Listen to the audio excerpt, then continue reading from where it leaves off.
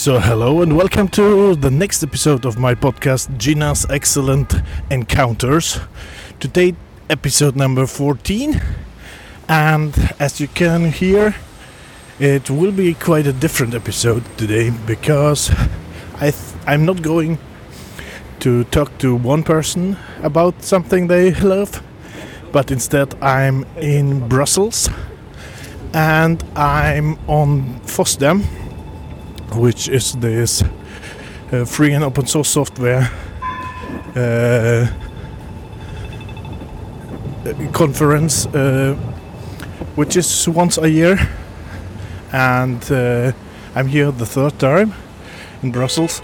Today is the day before the conference. It's Friday, and I just arrived. And I'm trying to get to the city where all my colleagues from work are. I will try to interview them. I will try to interview people at FOSDEM about their projects and stuff like this. Let's see how it turns out.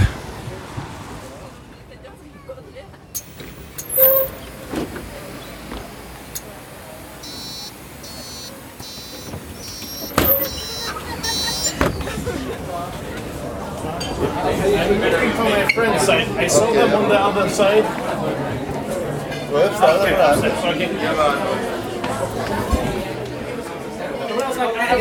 have 4 courses.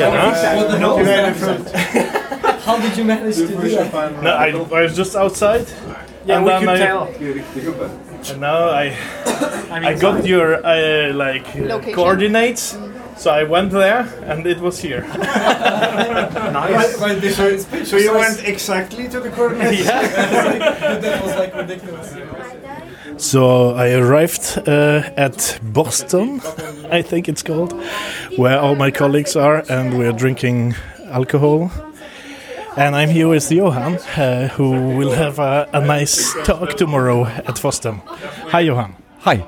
So what will you be talking about tomorrow? So I will be talking about what we've done, but with a slightly different spin. I usually talk about automotive, but now I'm going to talk about what we do in automotive, and I'm going to ask people how they can use it outside of automotive. So basically, these are our problems. What is your problem, so to speak? Where can we share a solution?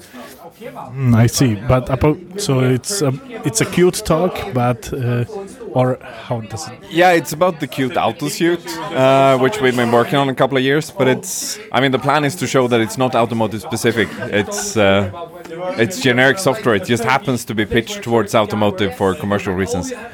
Yeah, I had rumors that we want to broaden the audience basically with the application manager and stuff.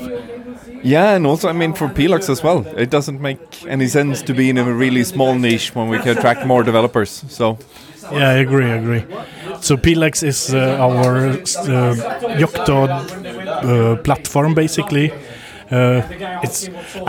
We have it for automotive, but yeah, as you say, you could use it for all the embedded devices, I guess. Yeah, exactly, and it's just a blueprint. And one of the examples I'm using is that Yola are using the QML Live tool on the handsets. So it's not automotive software really. It's just useful in automotive. Okay, yeah. QML Live is a tool to live code QML code, basically, isn't it? Yeah, for the early prototyping stages. So like a reloader for HTML, but it has some cool features like server client, so you can reload on a different computer than the one you're developing on. Ah, nice. So you could work on your target basically directly. Exactly, and a developer or a designer can do it. You can just redraw pictures, and every time you save the picture, you see it on the right screen. So, so even for the assets. Exactly, all the files in the project are synced. So so you mount basically the target, or how do you do it? I think it's some sort of rsync-like protocol, but you just point at your project directory and say that this is my target, and then you run a QML live server on the target, and it just makes sure to sync the project and restart it when it's needed. Ah, cool, okay. But will you show something tomorrow also? Only slides. Okay. Run out of time. Okay. So how long will your talk be? Half an hour. Okay, cool. Okay, thanks a lot. Thank you.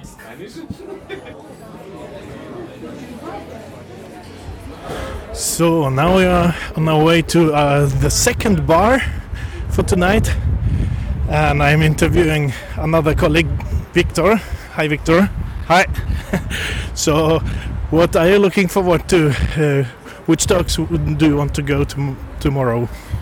There is some talks about Python, how the journey has been the last 10 years and so on, and also I'm looking forward to some really cool talks in the graphics track. Oh, okay. What will it be about in the graphics track?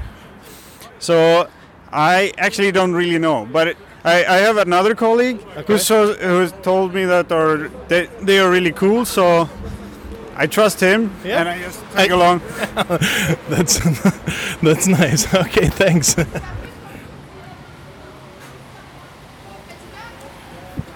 And now I'm with Gordon.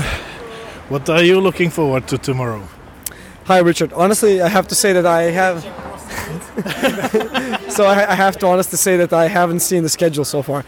But last year was my first time at FOSDEM, and I honestly have to say it really opened my eyes, because I remember the talks from the automotive part from Lukáš that were about like basically making an ASIL-B compliant Linux distribution, which just seemed kind of cool to me. And right now I'm working in the automotive business, but I used to work in IoT, so there's a lot of talks about it, and I would like to know more about technologies like with web and so on, which I haven't experimented before. So that's what I'm looking forward to. Plus, I know there's going to be cool talks for people that are like tinkering with hardware, that might be quite interesting, because I have not done any open source hardware development, but I spoke to some people that are into that, and I really want to see them, because I think they're going to do like quite cool stuff there. Okay, cool, thanks. Okay, we arrived at the second bar, and we're having the drinking. But I'm sitting here with Anders, and so what are you looking forward to tomorrow? I don't know, I'm not much for planning, but what I really liked last year was they had a session about bringing the community together, and this was I listened to a thing about it was about air pollution and how to measure air pollution in cities. I see. I really liked that one, and it was about you can take like you can build your own air measurement gadget, and you put it on your bicycle, and then when you travel to work, you measure the air quality in the city. And because currently you only measure air locally on specific places in the city, and you never measure it on the way to work. So they had an idea of, let's bring the community together, and everyone can measure air everywhere in the city, and we know how good it is. But would they then create the hardware, or would you do the hardware yourself? They had a hardware kit you could buy with a Raspberry Pi. I see, okay. Yeah.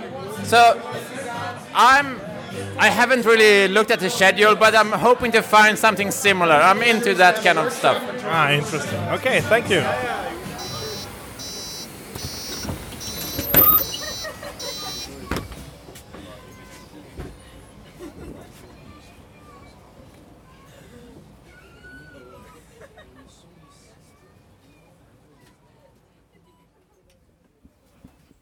So this was fun.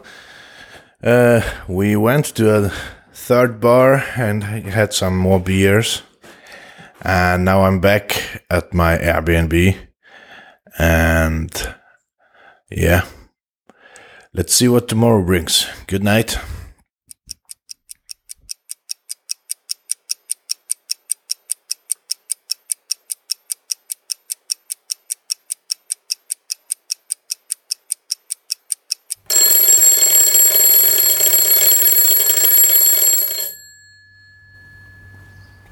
Good morning.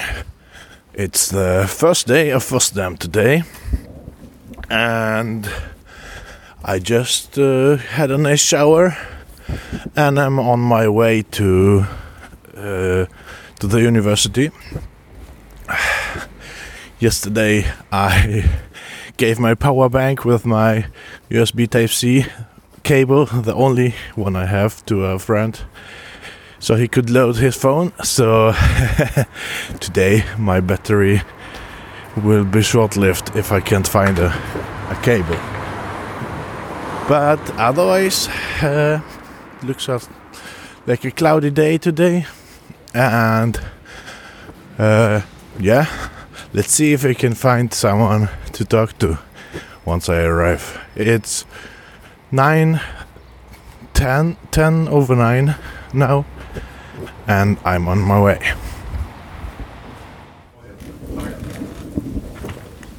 Good morning. Welcome to FOSDEM. I hope you guys had a fun time last night. It's good to see so many people have recovered from the festivities. Hopefully I'll have a seat to sit down when I'm done with my talk.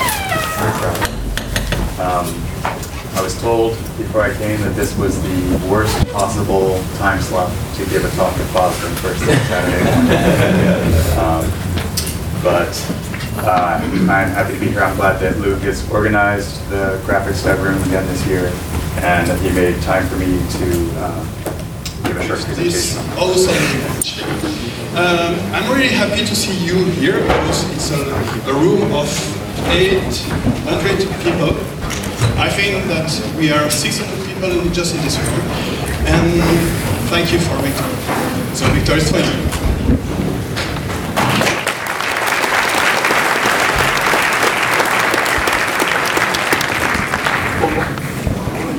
Hi everybody.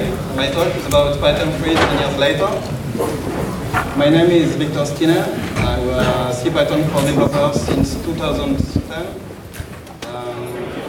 So I'm here at the stand of the LibreSpace Foundation. With me is Manolis. Hi. From LibreSpace Foundation. Okay, so what's this project about? Satnux project is about receiving low Earth orbit satellite signals with our tracker, which it's a swarm of main ground stations connected through the internet in order to maximize the reception of low Earth satellite signals. Okay, so I'm standing here by a big thing with an antenna on. What is that? This is our tracker. It is fully open hardware and open software, and it's based mostly on 3D printed parts and parts that you can easily find out there.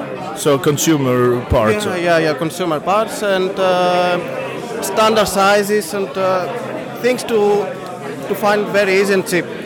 Okay. And so what is it supposed to do in the end? Each of this ground station is connected in the network through internet, of course, and they communicate with our network and our database that and commands them to get and track a satellite and to receive its signal using SDR devices. What is SDR? SDR is software-defined radios. I see. Okay, I see. And what are those satellites? What data are they collecting? Right now we collect mostly data from CubeSats, their telemetry, their measurements, and we upload them to our network, so everyone can go and grab the data or we visualize them. I see. So not only the hardware and the software is free available, but although your data. Yeah, exactly. Oh, that's awesome. So is it like what kind of data would they collect exactly? Okay, currently we have telemetry from beacons transmitted from CubeSats. We have images from meteorological satellites like NOAA. Okay, and APRS. APRS beacons. Okay, cool. Interesting. Okay, thank you very much. And here I'm at the booth with MicroPython, a Python for microcontrollers, and with me is Christine. Hi. Hi. So I myself, I have at home, I have those ESP8266, I guess, and those I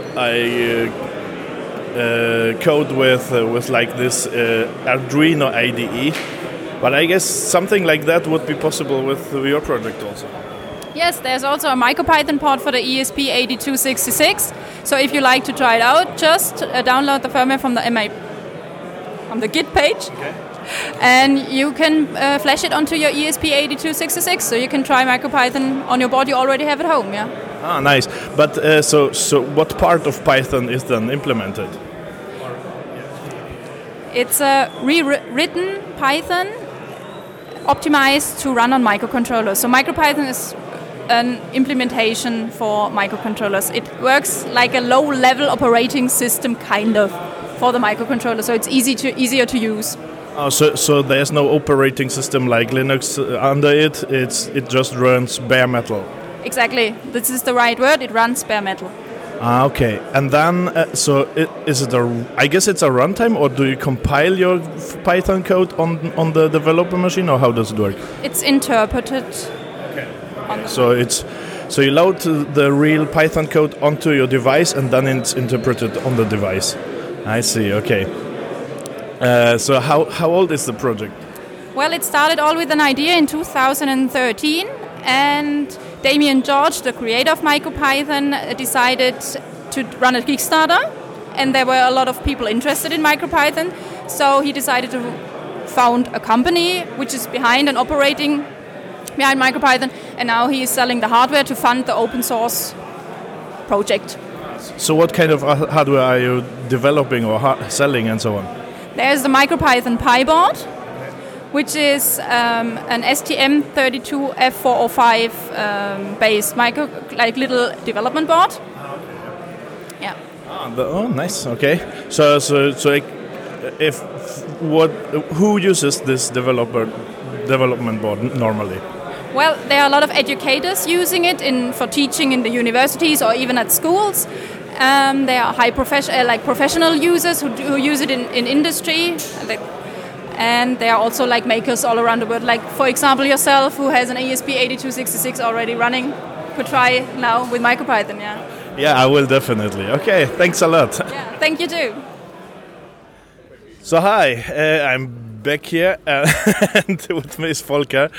We've met 12 years ago, I guess, in the self-HTML community in Germany. Hi. Hi. So how do you like it here until now? Yeah, so it's my first FOSDEM. So I've only been to 2 or 3 talks, and so far to some keynotes from the open source initiative was quite good. Okay. I really enjoyed that one. So what did they talk about? Well, they talk about open source and the future of it in the third decade, because they do it for 20 years now, and now it's the third decade, and it's interesting because they seem to come closer to the Free Software Foundation, and I guess he said a few things that Richard Stallman wouldn't agree on, but this made it interesting. Yeah, okay, cool, interesting. So what are you looking for? Did you already bookmark in the app what you will be looking at? Yes, a few things. So I'm more in the distributed space and database space, and a few things there, but yeah. Just go with the flow, basically. Yeah. Exactly, yeah. Okay, thanks a lot. No worries. Hi, so I'm standing here because I watched your talk about Home Assistant and stuff, and I'm using Home Assistant myself to do the lights at home. So I have a couple of questions. Why did you... was it necessary to do the whole hardware part also, or was it something you really wanted to do? Well, first of all, thank you very much for coming to the talk. I didn't expect so many people. Yeah, it was really many people. Yeah, it was. I was a little bit shocked to see so many people. So the thing is that it's a hobby project, and as a hobby project, I wanted to do something that combines open source hardware with free and open source software. Okay. And the thing is that when I looked on the market for other open source hardware solutions, I didn't find something that's exactly what I needed, so I decided let's do it, and it was a good practice for my skills in KiCad. Okay, yeah. So that's how I did it, and it's still work in progress because I'm a software engineer, and doing hardware is something completely new for me. Yeah. I've studied for this a little bit in the university, but that's been a long time ago, and now I'm really having a lot of fun and enjoying it. and I'll be happy if other people can join because it's an open source hardware since everything is available in GitHub, so anyone is welcome to contribute, to check out the project, to modify it, to study it. So I have never been doing any open hardware stuff, so basically I would go to GitHub, download your KiCad or stuff, and then modify it, but then I would need to go to someone who would develop this for me, or how did... So this is how it works. The first thing is that you need to download the software, for example, KiCad. KiCad is not the only free and open source software for designing PCBs. This is the software that I'm using, and you have to keep in mind that this is some kind of a religion. So different hardware engineers prefer different software. KiCad is my thing for the moment. I like it. Is it basically like VI versus Emacs? Yeah. If you're comparing it to other platforms. So after doing that, the process that KiCad is having really good documentation with getting started guidelines. Okay. So it's good to go through the Hello World guidelines for making your first PCB, and after that you can check out my project, you can do modifications, and the next step is to go to a factory that makes the real printed circuit boards. That's the big difference between open source software and open source hardware, because in open source software, in most of the cases, you just run your source code to make sure that your changes are okay. But with hardware, it's not like that. You need to manufacture a printed circuit board. There are certain companies such as OSH Park, which are based in the States, and they have really good things for people like us, enthusiasts, that want to just make a prototype. Okay, alternatively, you can have a look at a factory in your local hometown, local area. Yeah. But how? Because you showed a picture with only 6 boards, is that the minimal amount? So like one platinum? Okay, so it depends. So the process is that you put the printed circuit boards on a panel, and there's some restrictions from the factories, how many, which is the minimum size. So if you have a really huge board, you can just do one board. Companies like OSH Park, they provide services where you can print just 3 prototypes, but in general the process that you make a panel for your board, which depends on the size of the board and the factory specifications for minimal size. In my case, it makes 6 boards of this type. Okay, cool. Are you a contributor to Home Assistant? No, unfortunately, I'm just a user for the moment. I'm doing integration stuff with a couple of components for Home Assistant. Okay. I'm using the MQTT JSON Lite component, and I'm also using the emulated Hue Bridge to control my thing with Alexa. Okay, and you showed ESP8266 in the beginning, but in the end you used a Raspberry Pi. So well, the thing with the ESP8266 is still work in progress. It's almost working, but not in a final state. I need to make another hardware modification to make sure that the surface mount technology for assembly is done properly, the footprints of the components placed there, and after that it will be ready for showing a demo with it. Okay. Oh, okay, thank you very much. Thank you very much, and it was a pleasure chatting with you. Yeah, thanks.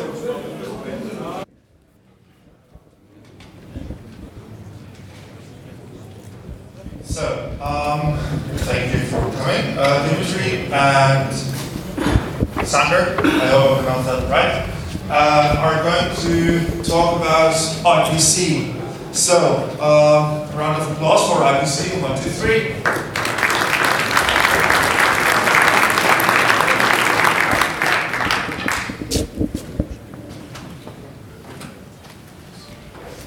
So thank you for the introduction. So sorry for this short delay. There was some problem with the connection. Welcome to our talk.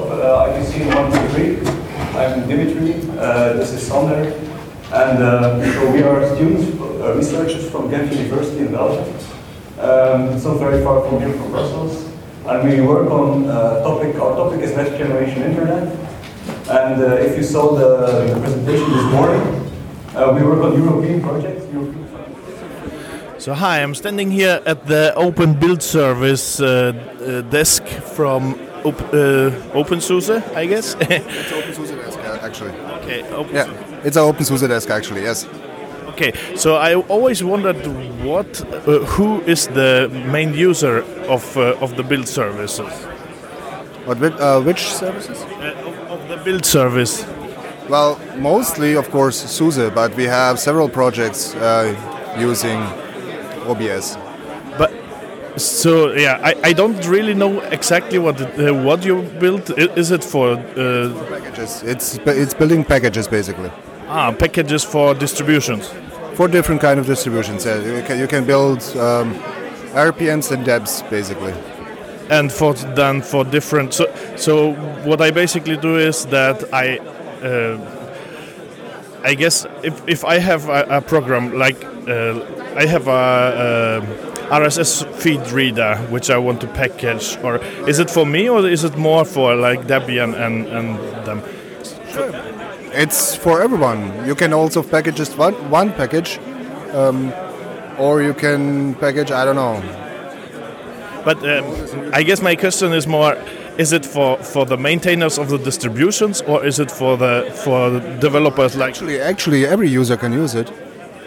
Okay. It makes sense. I mean, if you have one project, one program, whatsoever, and you need to build packages for several kind of distributions, several kind of architectures, OBS is to use. I see. And so, is it free to use for everyone, or? It is an OpenSUSE project, and it's free to use for everyone, of course. So it runs on your servers? Sorry? It runs on your servers? Yeah, it runs in an OpenSUSE project servers, yes. Okay, cool. Yeah, I think I need to check it out a little bit more. Okay, thanks a lot. You're welcome, thank you. So now I am at the FOSDEM volunteer desk, and it says, "Want to volunteer? Ask me." So what do volunteers do here? So volunteers are basically the heart and soul of FOSDEM. You can't really run the conference without them. Throughout Friday to Sunday, the whole weekend, we have people doing build-up for the conference, which is laying down network cables, power, tables, tablecloths, all sorts of tasks to make the conference, to make the setup for the conference. Then during the conference, there's all sorts of other tasks. We run a cloakroom where visitors can leave their bags and coats during the event and can then get them back safely. We run info desks where we take donations because a lot of the conference money comes from donations. They answer questions and do lots of other stuff at the info desks. That's probably one of the most fun jobs. Volunteers also do heralding, which is moderating rooms. So they will introduce the speaker, make sure the room does not get too full, and generally take care of people in the room, help with questions, things like that. There's also what else? They do a lot of tasks. There's cleanup, which is quite magical to see. So basically, the whole conference ends at 6 p.m. on Sunday, and we have around 3 hours to tear everything down and clean everything out, leaving all the buildings for the ULB University exactly as we found them. Oh shit, that's not a lot of time. So how many volunteers are working on this conference? So altogether throughout the conference, I think about 100 different people. That's quite a lot. Tasks. Yeah, but it's a lot to do also. So, yeah. It is, yeah. And there's also, there's so much other stuff. There's video operation as well, so you operate cameras, or video team where you do the technical parts, like the back end of network and video. There's a lot to do. And the website and stuff like this, is it also done by volunteers, or is it some company? No. So actually, staff at FOSDEM are just year-round volunteers. None of us get paid for anything. I see. So even like hosting the videos and the website and everything is done by volunteers.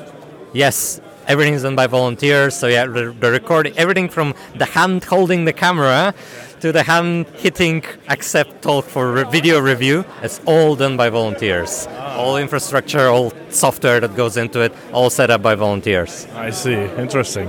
and everything open source, I guess. Yeah. I believe like all software that we use is open source. Yeah. Awesome. Okay, thanks a lot. Yeah, you're welcome. Okay, thanks. I didn't introduce myself, but that's Emmanuel. I'm the volunteer coordinator, basically. Okay, great. That's responsible. Okay, thanks. But they are organizing several projects. We can actually neglect that. Tienen ultra resolución de estática. Por la pieza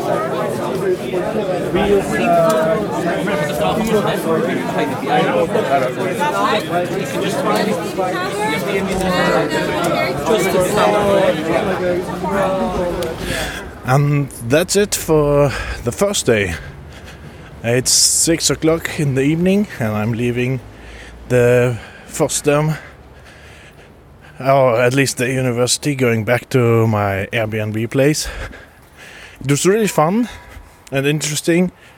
I met a couple of people I knew, so it's quite a social event also, not only like for looking at new cool stuff, but even meeting people who you haven't met for a long time.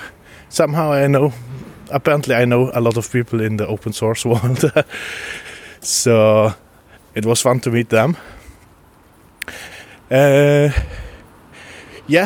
I'm going back to the Airbnb place, rest a little bit, and then at 8 we are going for dinner with my colleagues. With the colleagues from work, actually. So, yeah, here then.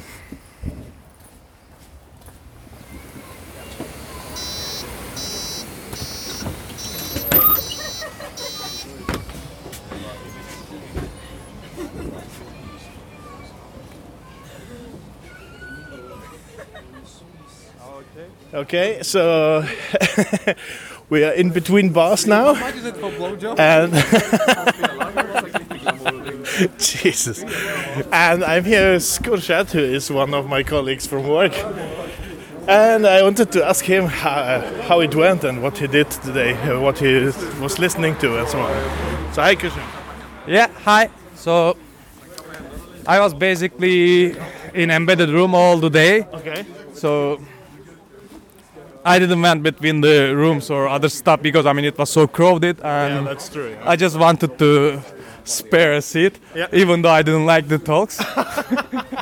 But anyway, the talks. So which one didn't you like? Yeah, I cannot tell it, right? If I don't like, it's insignificant, so I don't remember it actually. Okay, interesting. Yeah. So most of them are. Oh, wait a minute. Am I recording? Yeah, I am. Okay. Yeah. That was good. Sorry. Yeah, most of talks were quite good, informative. Even though sometimes I feel like I wasn't interested.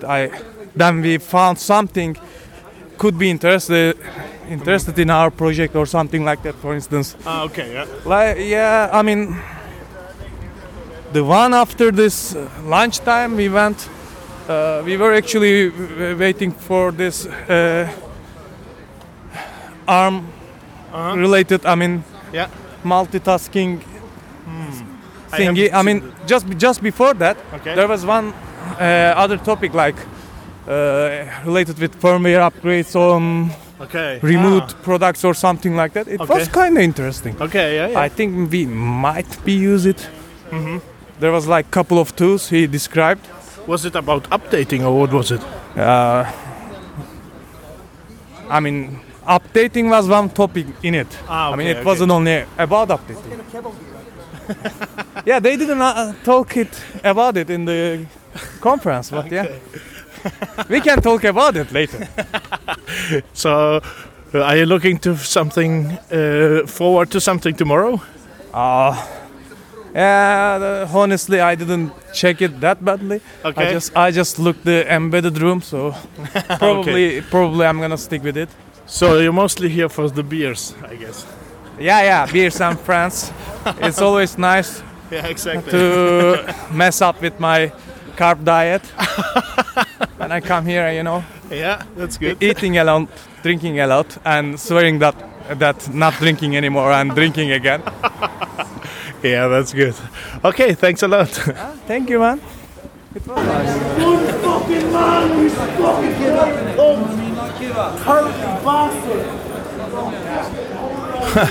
Interesting. So we had a nice meal today, and now we went to the Florent bar or something, where we always go on some Saturdays evenings after FOSDEM to get a last absinthe before we go home. And I'm on my way home.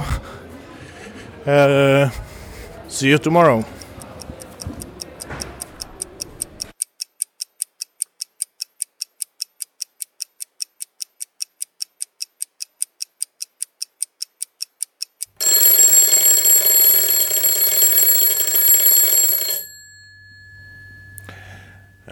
Good morning. It's Sunday morning.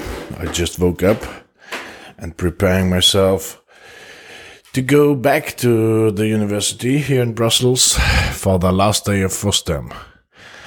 I fucked up a little bit because my flight is going quite early at 1 o'clock already. Yeah, but let's see what we can do today. See you there. So I'm here at the booth of the Free Software Foundation, Europe. Okay, let's say I don't know anything about what actually you're doing. So what is the difference between you and, for example, the Apache Foundation? Well, we don't develop any software or pay anyone to develop software. We are a community organization that supports free software in a political and social, like a community way with the public. Like informing the public is our main goal. Okay. So how do you do this? We have different campaigns. For example, on February 14th, we have I Love Free Software Day, where people can express their love for a certain free software they use. And that's really popular. There's other campaigns such as Public Money, Public Code, where it's about government procurement of software, where we feel it's paid for by taxpayers, so the software should also belong to the taxpayers, so it should be free software in the end. And so we do campaigns like that to inform the public, inform governments, and try to get social change this way. I see. So do you also like go to the politicians and talk to them, or how does it work? Yeah, sure. Sometimes there's a committee and they invite someone from a community organization like us, and then we talk to politicians, but also on an individual level. We have local groups that do a lot of important work. For example, in Munich, there's a local group, and they will talk to the city government there about improving the situation for free software, which is changing right now. And so there's, like, especially on the local level, there's a lot of different volunteers working in different areas and doing a lot of good work in respect to talking to politicians. Very cool. So how big is how many people are working with you together in the Free Software Foundation in Europe? It's hard to say because there's people who sign up with us as supporters.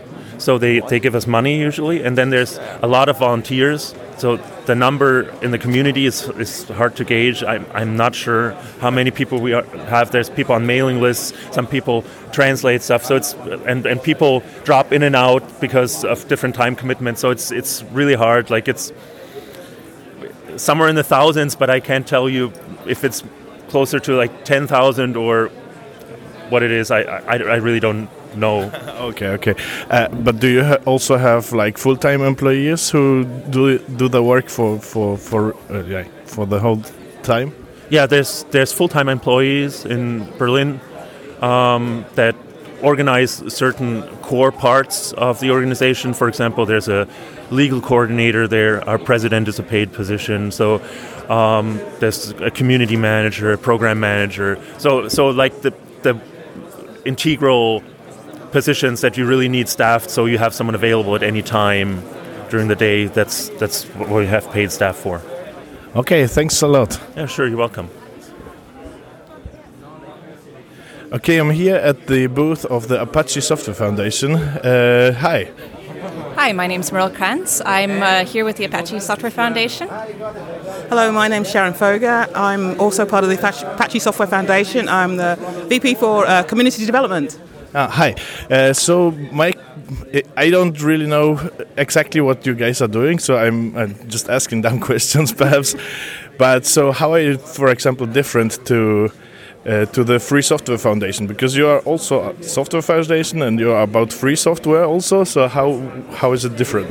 Well, the Apache Software Foundation is more business-friendly than the Free Software Foundation. The Apache Software Foundation manages and maintains the Apache license, which is a license. If your software is licensed with the Apache license, that means that businesses can take that software, they can change it, and they don't have to contribute that back to the community. And what that means is people are more willing to use it. It's not a viral license. Companies are more willing to use it, and it creates a space in which companies can contribute resources and collaborate together on projects that they can use. And at the same time, the stuff that they contribute back into the open source project is available to anybody who wants to use it, and not just those companies.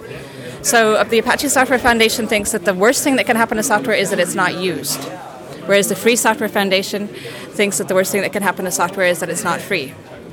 Okay, so GPL versus like BSD or something like this. So how is it Apache license different to the BSD license? So I think my understanding is that the Apache software license is actually compatible with BSD.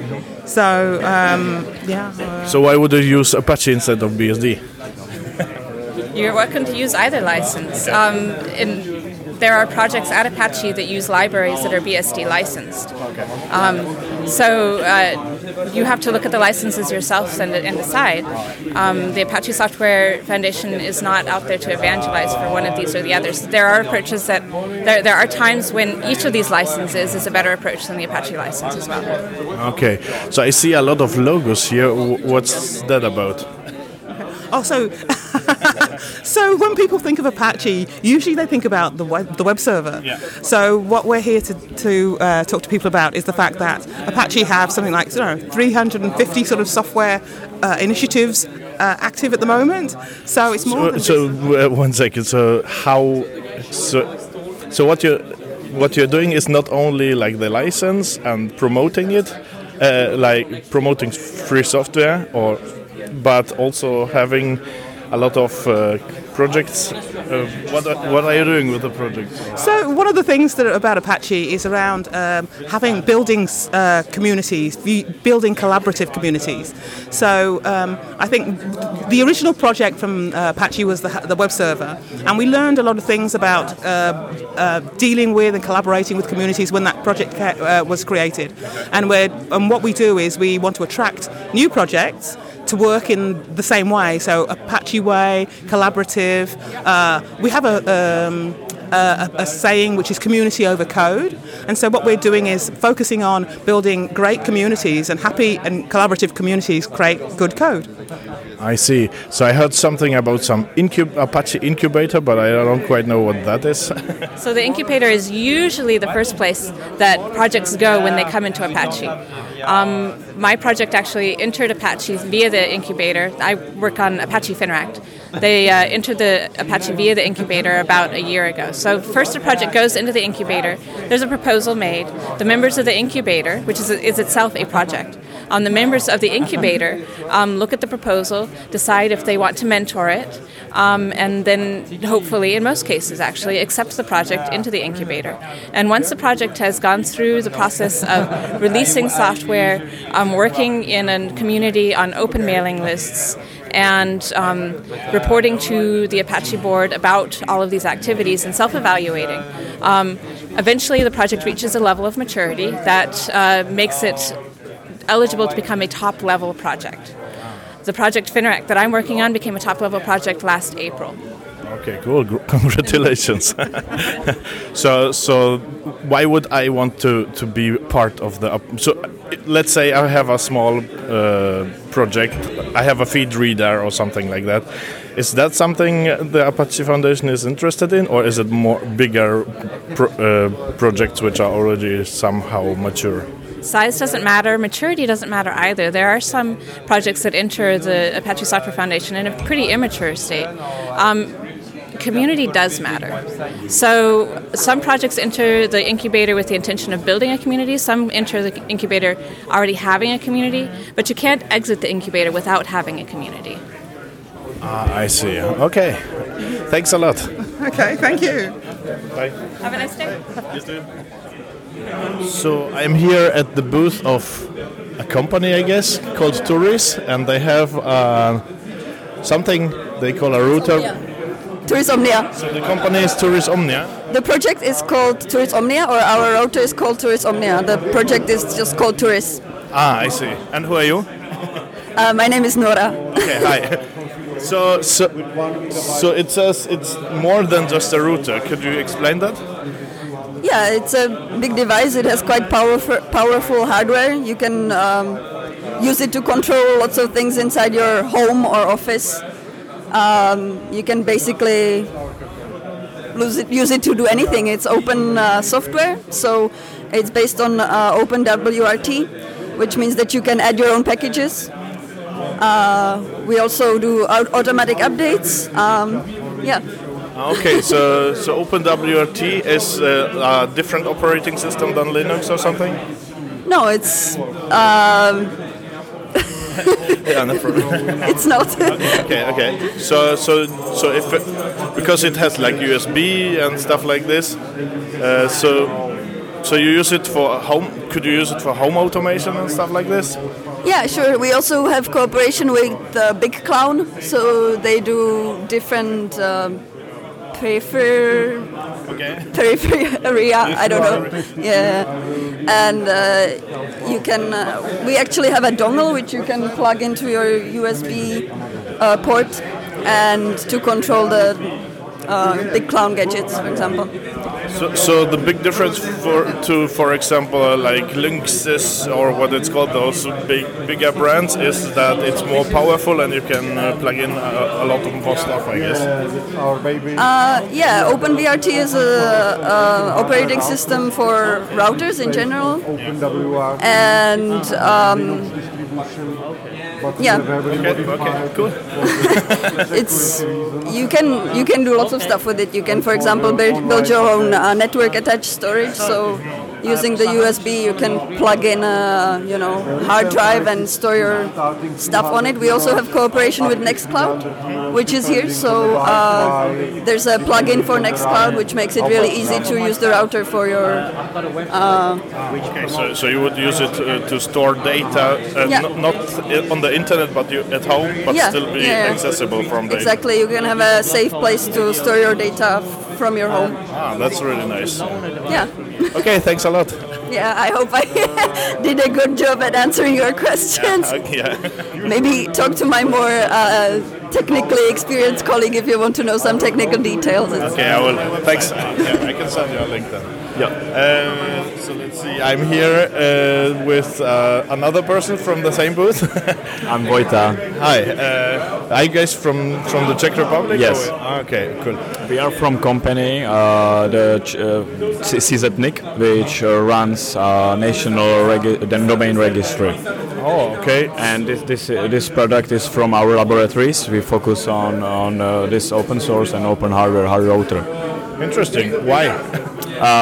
It started 5 years ago when the persons from our company tried to do something for a safer internet, and we made a different model. The first model of the Turis router, it was given away for €1 to lease for 3 years, and we made a license agreement with the users, and we collect anonymized data, and to make some analysis and and some outputs from the firewall logs or other behavior on the network. Okay, and so what is the difference between your project and my Linksys router, for example? Linksys router. Yeah. It's absolutely different. This is open hardware and open software. We have because you can run OpenWRT on. Yes, we have. First of all, this is a really powerful board. You have a dual-core ARMv7 CPU, 2 GB of RAM, dual-band Wi-Fi with 3x3 MIMO AC included. Also PCI Express and mSATA slots, so you can connect, for example, SSD directly into the router. The dedicated switch chip, which is of course in the router. I see. Okay, cool. Interesting. That's totally different. It would make sense without the switch chip. Yeah. But so, are there GPIO also something like that on the? Yes, we made some new series recently which lacks GPIO because we don't have enough parts on the board. But if you buy an older one from the older series, there is about 8, I think, GPIO included. Okay, so could you talk a little bit about OpenWRT? So how would I put software on it? How does it work? We have our own distribution called Tourist OS, but we are based on OpenWRT. If you know something about OpenWRT, in the last years there were a big fork which calls Elite, and now they merged together back. So we are switching on a new upstream version called Elite before, but we run the bit older software right now, but we're preparing the big release. But would I be able to run? We have some new features which are not compatible from the with OpenWRT. The core feature is updater. We can release automatic. You can release packages, security fixes, new features. We do it in daily and weekly basis. Okay, cool. And by default, the automatic updates are on. So your router will receive security fixes as soon as possible. For example, in January there is still a big issue with Meltdown and Spectre. So once it appears in a kernel upstream, we will be able to deploy it in 2 days after the release candidates tested. And so what is it? Some over-the-air update software which you self-developed, or are you using something? Yes, it's called Updater. It's developed by 2 guys in our company. It's open sourced. We have our instance of GitLab where you can find each every software which runs on the router. So what is the GitLab? GitLab. Okay. So where can I find it? Because that's interesting. Yes, it's gitlab.labs.nic.cz. You will be able to Google it if you look for. Also, we have a GitHub mirror. So if you look for the repositories at GitHub by the tourists is the keyword. There would be information to get the original repositories. Okay. We run GitHub to make available the forking the repositories and allow anyone to contribute to our software. Okay, cool. One more question about the software then. Is it special software for WRT, or is it some kind of a Linux derivative, or what is it? There's no such specialties. The difference is in packaging. Okay. The software we run, for example, host APD for Wi-Fi access point. Okay. Just the regular Linux software you can find in your distribution. I see. So I could run Python on it and write my own software. Yeah, of course. Our large part of our software is written in Python, Python 2 and Python 3, both of them, because in the start OpenWRT run Python 2, so we want to stay compatible, but we dropped the compatibilities a year ago, and new software is written in Python 3. You can run your scripts in Python, Bash, Shell, or you can build your own software in C, C++, or whatever you want. there's some problem with Go because we don't have enough libraries. Okay, but okay. if anyone is into Go and provide the libraries and packaging and building the libraries, we would appreciate it. Absolutely, because I think it's interesting because I'm running at home like my router and then a Raspberry Pi or something else to do home automation. It would be nice to have everything on one device, which is powerful enough, but still can do all the things like which I basically running Python. So that's why I'm asking. And with GPIOs done, it would be really nice. Yes. It's an interesting project. Yes, you can, as I said, you can plug in the hard drives or SSD drive, make it like a NAS device. I heard you have like a plugin for Nextcloud, which then yes, like a regular package. Yeah. We also have our own simplified web interface for basic users. You can set up the network and install packages quite easy. Okay, cool. And as I said, we also develop new features. So, for example, in the last few months, we deploy OpenVPN plugin for our web interface, where you can set up an OpenVPN server in few clicks, and also we generate certificates for clients, and you will set up the client and server in few minutes. Oh, nice. That sounds really awesome. Thanks a lot. Yeah, you're welcome. Thanks. Where most of the interesting stuff happens. Also, equally interesting stuff happens offline, but people care in production stuff that runs in live.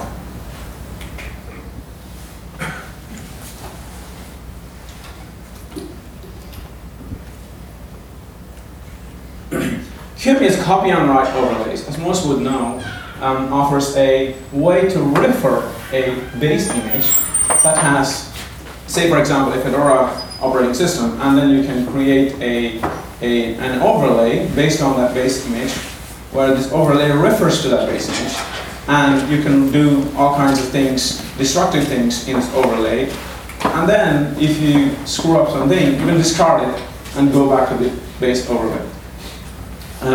Base image. So in this kind of setup, the base image can be of any format, but the overlays are always QCOW2. So there's different kinds of terminology I'll use throughout in the talk.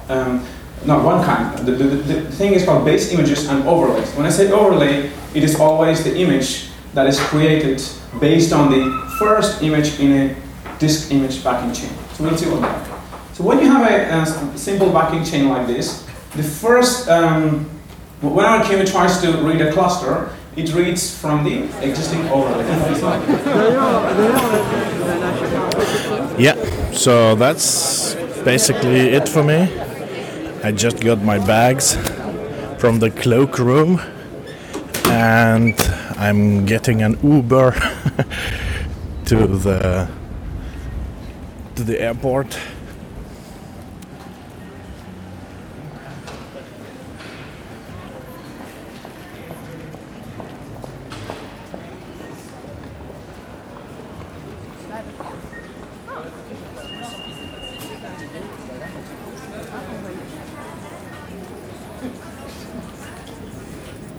Dan denk ik van...